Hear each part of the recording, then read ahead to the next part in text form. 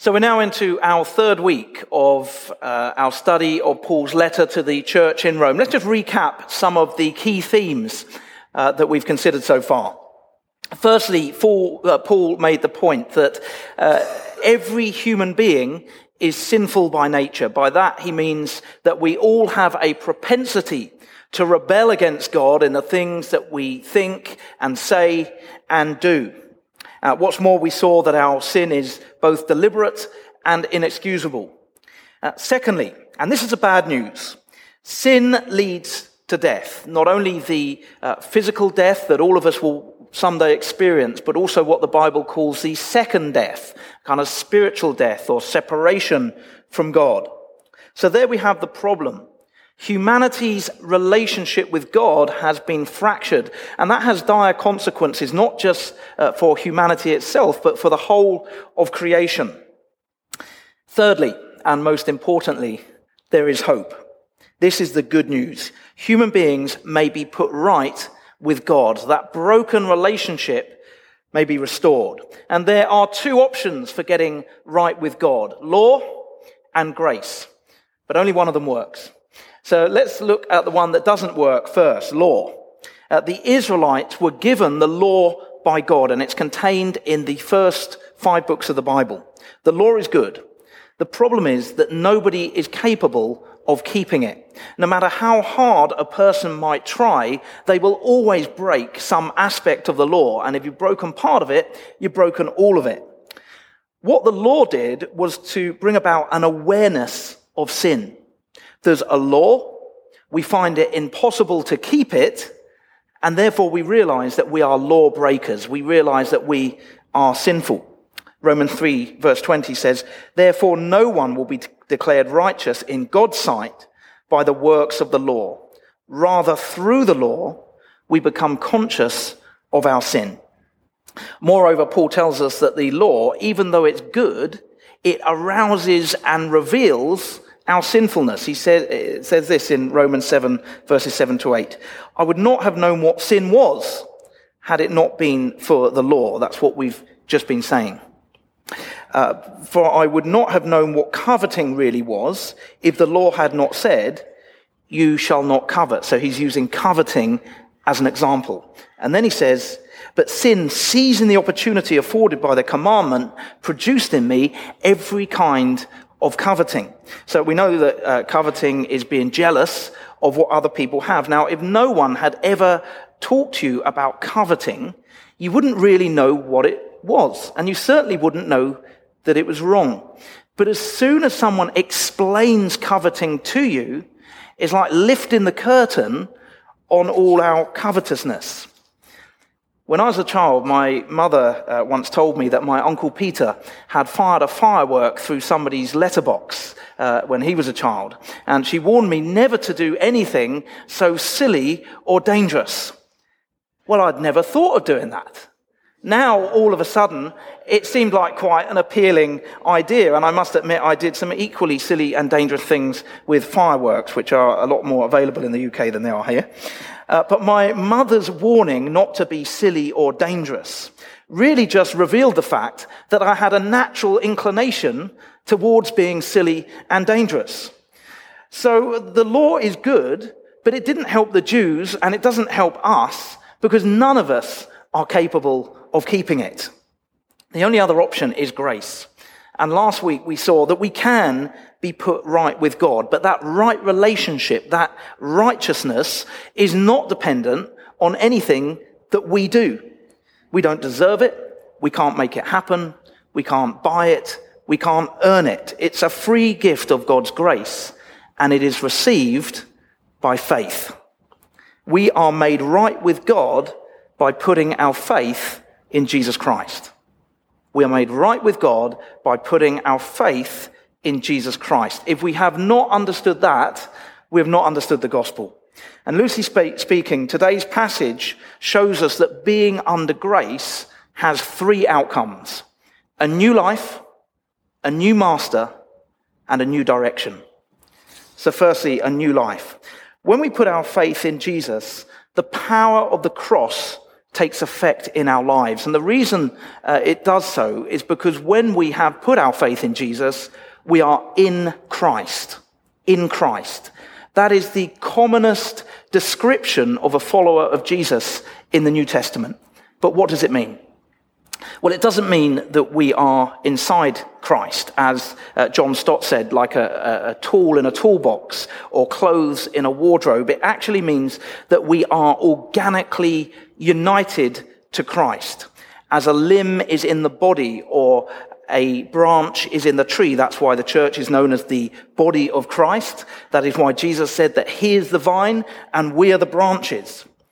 So if we are inextricably linked to Christ, it means that what happened to Jesus happened to us. Verses 3-4 say, "Don't you know that all of us who were baptized into Christ Jesus were baptized into his death?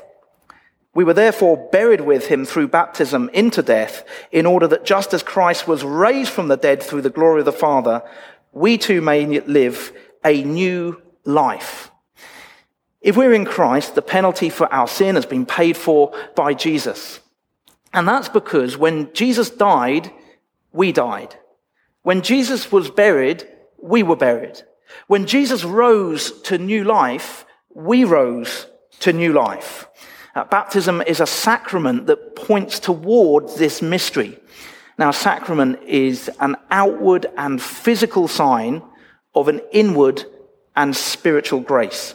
Baptism points us to something much deeper happening within the life of a Christian. Going beneath the water. Imagine the full immersion baptism. Someone going underneath the water represents them dying with Jesus and being buried with him. And when that person comes up out of the water, it represents them rising with Jesus to new life. We receive new life, eternal life. We are adopted into God's family as heirs and co-heirs with Christ. If we are in Christ, everything that belongs to Jesus belongs to us. And this is very good news. And it all comes to us as a free gift of grace. There's nothing we can do to earn this, to merit it, or to deserve it. But all of this can, and did, and still does, lead to a very dangerous argument. In response to this teaching, people were saying, well, if that's the case, it doesn't really matter if we go on sinning. In chapter 5, verse 20, Paul says this, "Where sin increased, grace increased all the more." And it's true, isn't it? The more we sin, the more gracious God is in offering us everything. You know, if someone accidentally bumps into you and they spill their coffee all down you and they're apologetic and you say, "It's okay, don't worry. In fact, let me buy you another coffee." That's quite gracious, isn't it? But then what if someone steals your wallet and you catch them? And they seem like they're sorry and actually they look like they're a bit hungry as well. So you take them out for something to eat. Well, that's even more gracious, isn't it? What if someone does something really heinous? What if someone murders a member of your family and then pleads for forgiveness? And you not only forgive them, but you adopt them into your family and love them as your own. I've heard of one very moving example of that happening. Well, that is phenomenally gracious, isn't it? The greater the sin, the greater the opportunity for grace. So the argument went like this. Well, if we can do nothing to earn our salvation, and if our sin reveals God's grace and his goodness, well, then maybe we should keep on sinning. It's probably quite a good thing that we do because it just shows who God really is. But Romans 6 makes it clear that the reality of being made right with God by faith, what the Bible calls justification by faith, does not produce Christians who are apathetic about the reality of sin in their lives. Let me say that again. The reality of being made right with God by faith does not produce Christians who are apathetic, who don't really worry about the reality of sin in their lives. And this is because we not only have a new life, but we serve a new master. Allow me to read two crucial verses from chapter 6. Verse 6 says, "For we know that our old self was crucified with him." That's the in Christ bit. "So that the body ruled by sin might be done away with, that we should no longer be slaves to sin. And then verse 18, you have been set free from sin and have become slaves to righteousness. We are told explicitly that sin enslaves. The nature and destiny of those who are not in Christ is governed and ruled by sin. And we cannot break free from sin by our own efforts. Of course, there are people who have broken free of addictions, largely through their own effort. We all know someone who's given up smoking or given up drinking. There are people who have made positive changes to their character by working at it. They become more loving or less angry or more forgiving or whatever it is. So in a sense, there might be a way that we can break free from specific sin. That's the argument that some people might use, although without Christ, I don't think we ever really do even break free of specific sins. But even if we were allowed to allow for that, a single brick removed from a cell wall does not constitute a prison break. We are only true from our old master when we pledge our allegiance to a new one. In other words, our slavery to sin only ends when we put our faith in Jesus Christ. I want to adapt an illustration from a man called Stuart Olliott to explain how this works. So there was once a slave who spent his whole life locked in a compound, being exploited by a cruel and tyrannical master. He lived in misery, never able to rest. He was subjected to vicious beatings and back-breaking labor. He knew that if he didn't escape, his master would one day kill him. But there was no way out. He tried to escape on numerous occasions, and he'd realized that it was utterly impossible. Now, the king of the land knew about this poor slave's plight, and out of love, he devised a wonderful plan to set him free. Now, this sounds like a strange thing to do, and we needn't consider all the details, but the king had the slave killed by crucifixion. The slave was crucified and was dead. When the cruel master found his slave dead, he realized that he could no longer make any demands of him. It spelled a permanent end to the master-slave relationship that had existed for so long. The tyrant no longer had any jurisdiction or authority over the slave. How could he? He couldn't ask him to do anything. He was dead. So the slave's body was buried. And then along came the king, and he raised the slave to new life, raised him from the dead, and took him home to his palace. Now the slave was overwhelmed with gratitude to the king who had saved him in such a surprising and powerful way.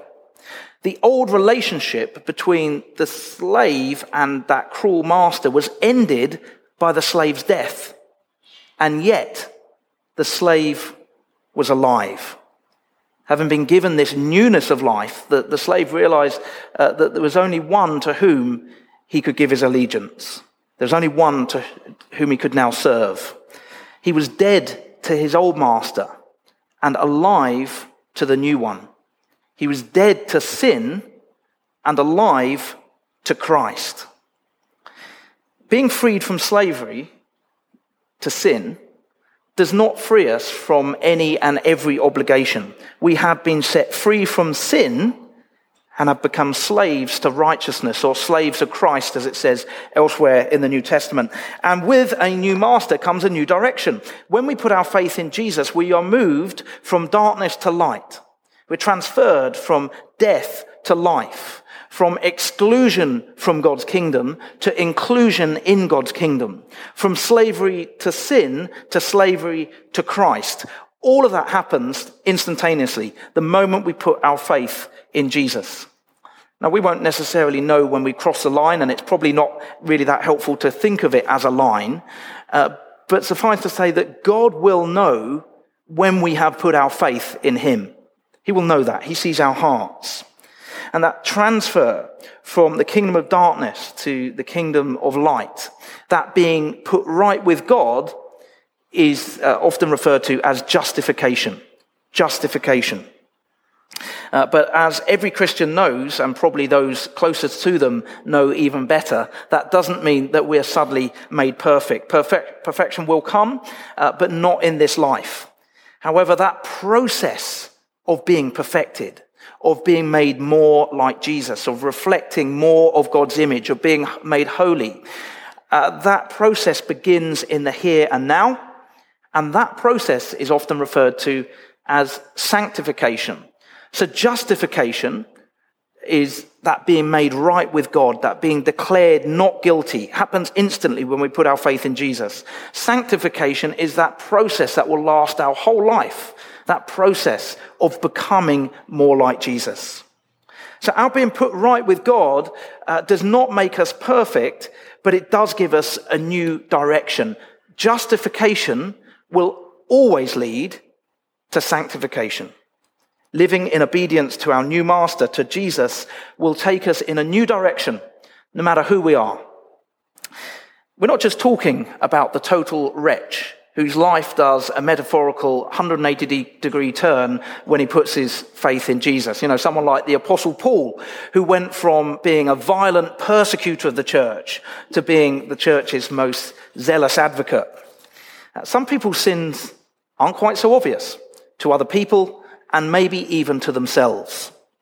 But when we are in Christ, the Holy Spirit will begin to put his finger on stuff in our lives. Our new master will point out that he wants things done very differently. We'll be convicted of sin, and we'll begin to realize just how much we need to change.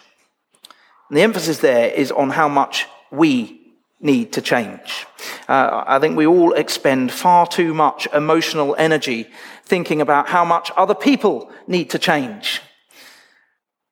But Romans 6, when we read Romans 6, in fact, it's not just about Romans 6. When we read the New Testament, when we read the Bible, it is not about pointing the finger. It is about standing in front of the mirror. When it comes to self-examination, there are two ends of the spectrum. Firstly, there are those who simply don't examine themselves, and that includes people who profess to be Christians. They don't really show any interest in their direction of travel. Verse 22 says this, "But now that you have been set free from sin and have become slaves of God, the benefit you reap leads to holiness, and the result is eternal life." The benefit you reap leads to holiness. If we put our faith in Jesus, we have been set free from sin. And there will, especially over time, there will be some evidence of that in our lives. And increasingly, it will become more and more evident that we serve Jesus. That is the master who we serve. We ought to look for signs of this process of sanctification happening in our lives. If over a period of years, there is absolutely no difference in our character, in the way that we live, in our thought life, or in anything else, then yeah, it might be worth asking the question, have I really put my faith in Jesus? But then there's the other end of the spectrum. Christians who examine their lives with a sense of failure and frustration. They have put their faith in Jesus, but they're struggling to live it out, and they wonder why there's not much change occurring. Well, I think there are two very important things that we could say to that. Firstly, we must recognize the truth about ourselves. Verse 6 says, For we know that our old self was crucified. If you are in Christ, your old self that was ruled by sin is dead. It is not that the old self is undergoing a lingering process of dying. That old self is dead. Think back to the slave who died and rose again, now serving his new master, the king, who saved him from that cruel master's power. Supposing he's running an errand and he bumps into his old master. And the old master starts trying to intimidate him, bark orders at him, give him commands, tell him what to do. Well, what is the slave to do in that situation? He must remind himself that he is no longer under the old master's authority. He only has one legitimate master, the new one. Sin no longer has a hold over him. He can refuse his old master's commands. And that is true for us. Sin can no longer be forced upon us. Let me say that again. Sin can no longer be forced upon us. Doesn't mean that we won't struggle with sin, but it does mean that sin no longer has mastery over us. But it's not enough for us to refuse our old master. We must also live a life of devoted service to our new one. I think this is often where we fall down as Christians. We think, okay, I'm supposed to have a new life, a new master, and a new direction, but I'm not seeing much difference. But if we're not actively seeking to serve our new master, then we won't see very much difference. I mean, think about the basic Christian disciplines of prayer and fasting, Bible study, living generously, worship, fellowship. These are the things that aid that process of sanctification. Without them, we're not going to see very much progress in the Christian life. As Christians, we do have a new life, a new master, and a new direction. We are dead to sin and alive to Christ. This is the most wonderful news. May our lives increasingly reflect the reality of this as we refuse our old master and dedicate ourselves wholeheartedly to our new one. As it says in verse 13, offer yourselves to God as those who have been brought from death to life, and offer every part of yourself to him as an instrument of righteousness. Let's pray. Heavenly Father, we thank you that you have moved us from death to life. And we recognize that we do struggle with sin. But I pray, Father, that you'll also help us to realize that our old sinful self is dead, no longer has any authority over us. And so, Father, I pray that we continue as we go through the week, as we go through our lives, to remind ourselves of this fact, that sin can no longer be forced upon us, that sin no longer has any mastery over us. We recognize this is all because of what you have done for us, nothing to do with what we have done. But we pray that the reality of this might be seen in our lives, that each one of us here will make progress in the Christian life. Year by year, we'll see this process of sanctification happening. We pray, Lord, that we won't be discouraged by the setbacks and the pitfalls. We know that we all encounter those things. But we pray over time we will see that your Holy Spirit is bringing that change and transformation to our lives. And we ask this in the name of your Son, Jesus Christ. Amen.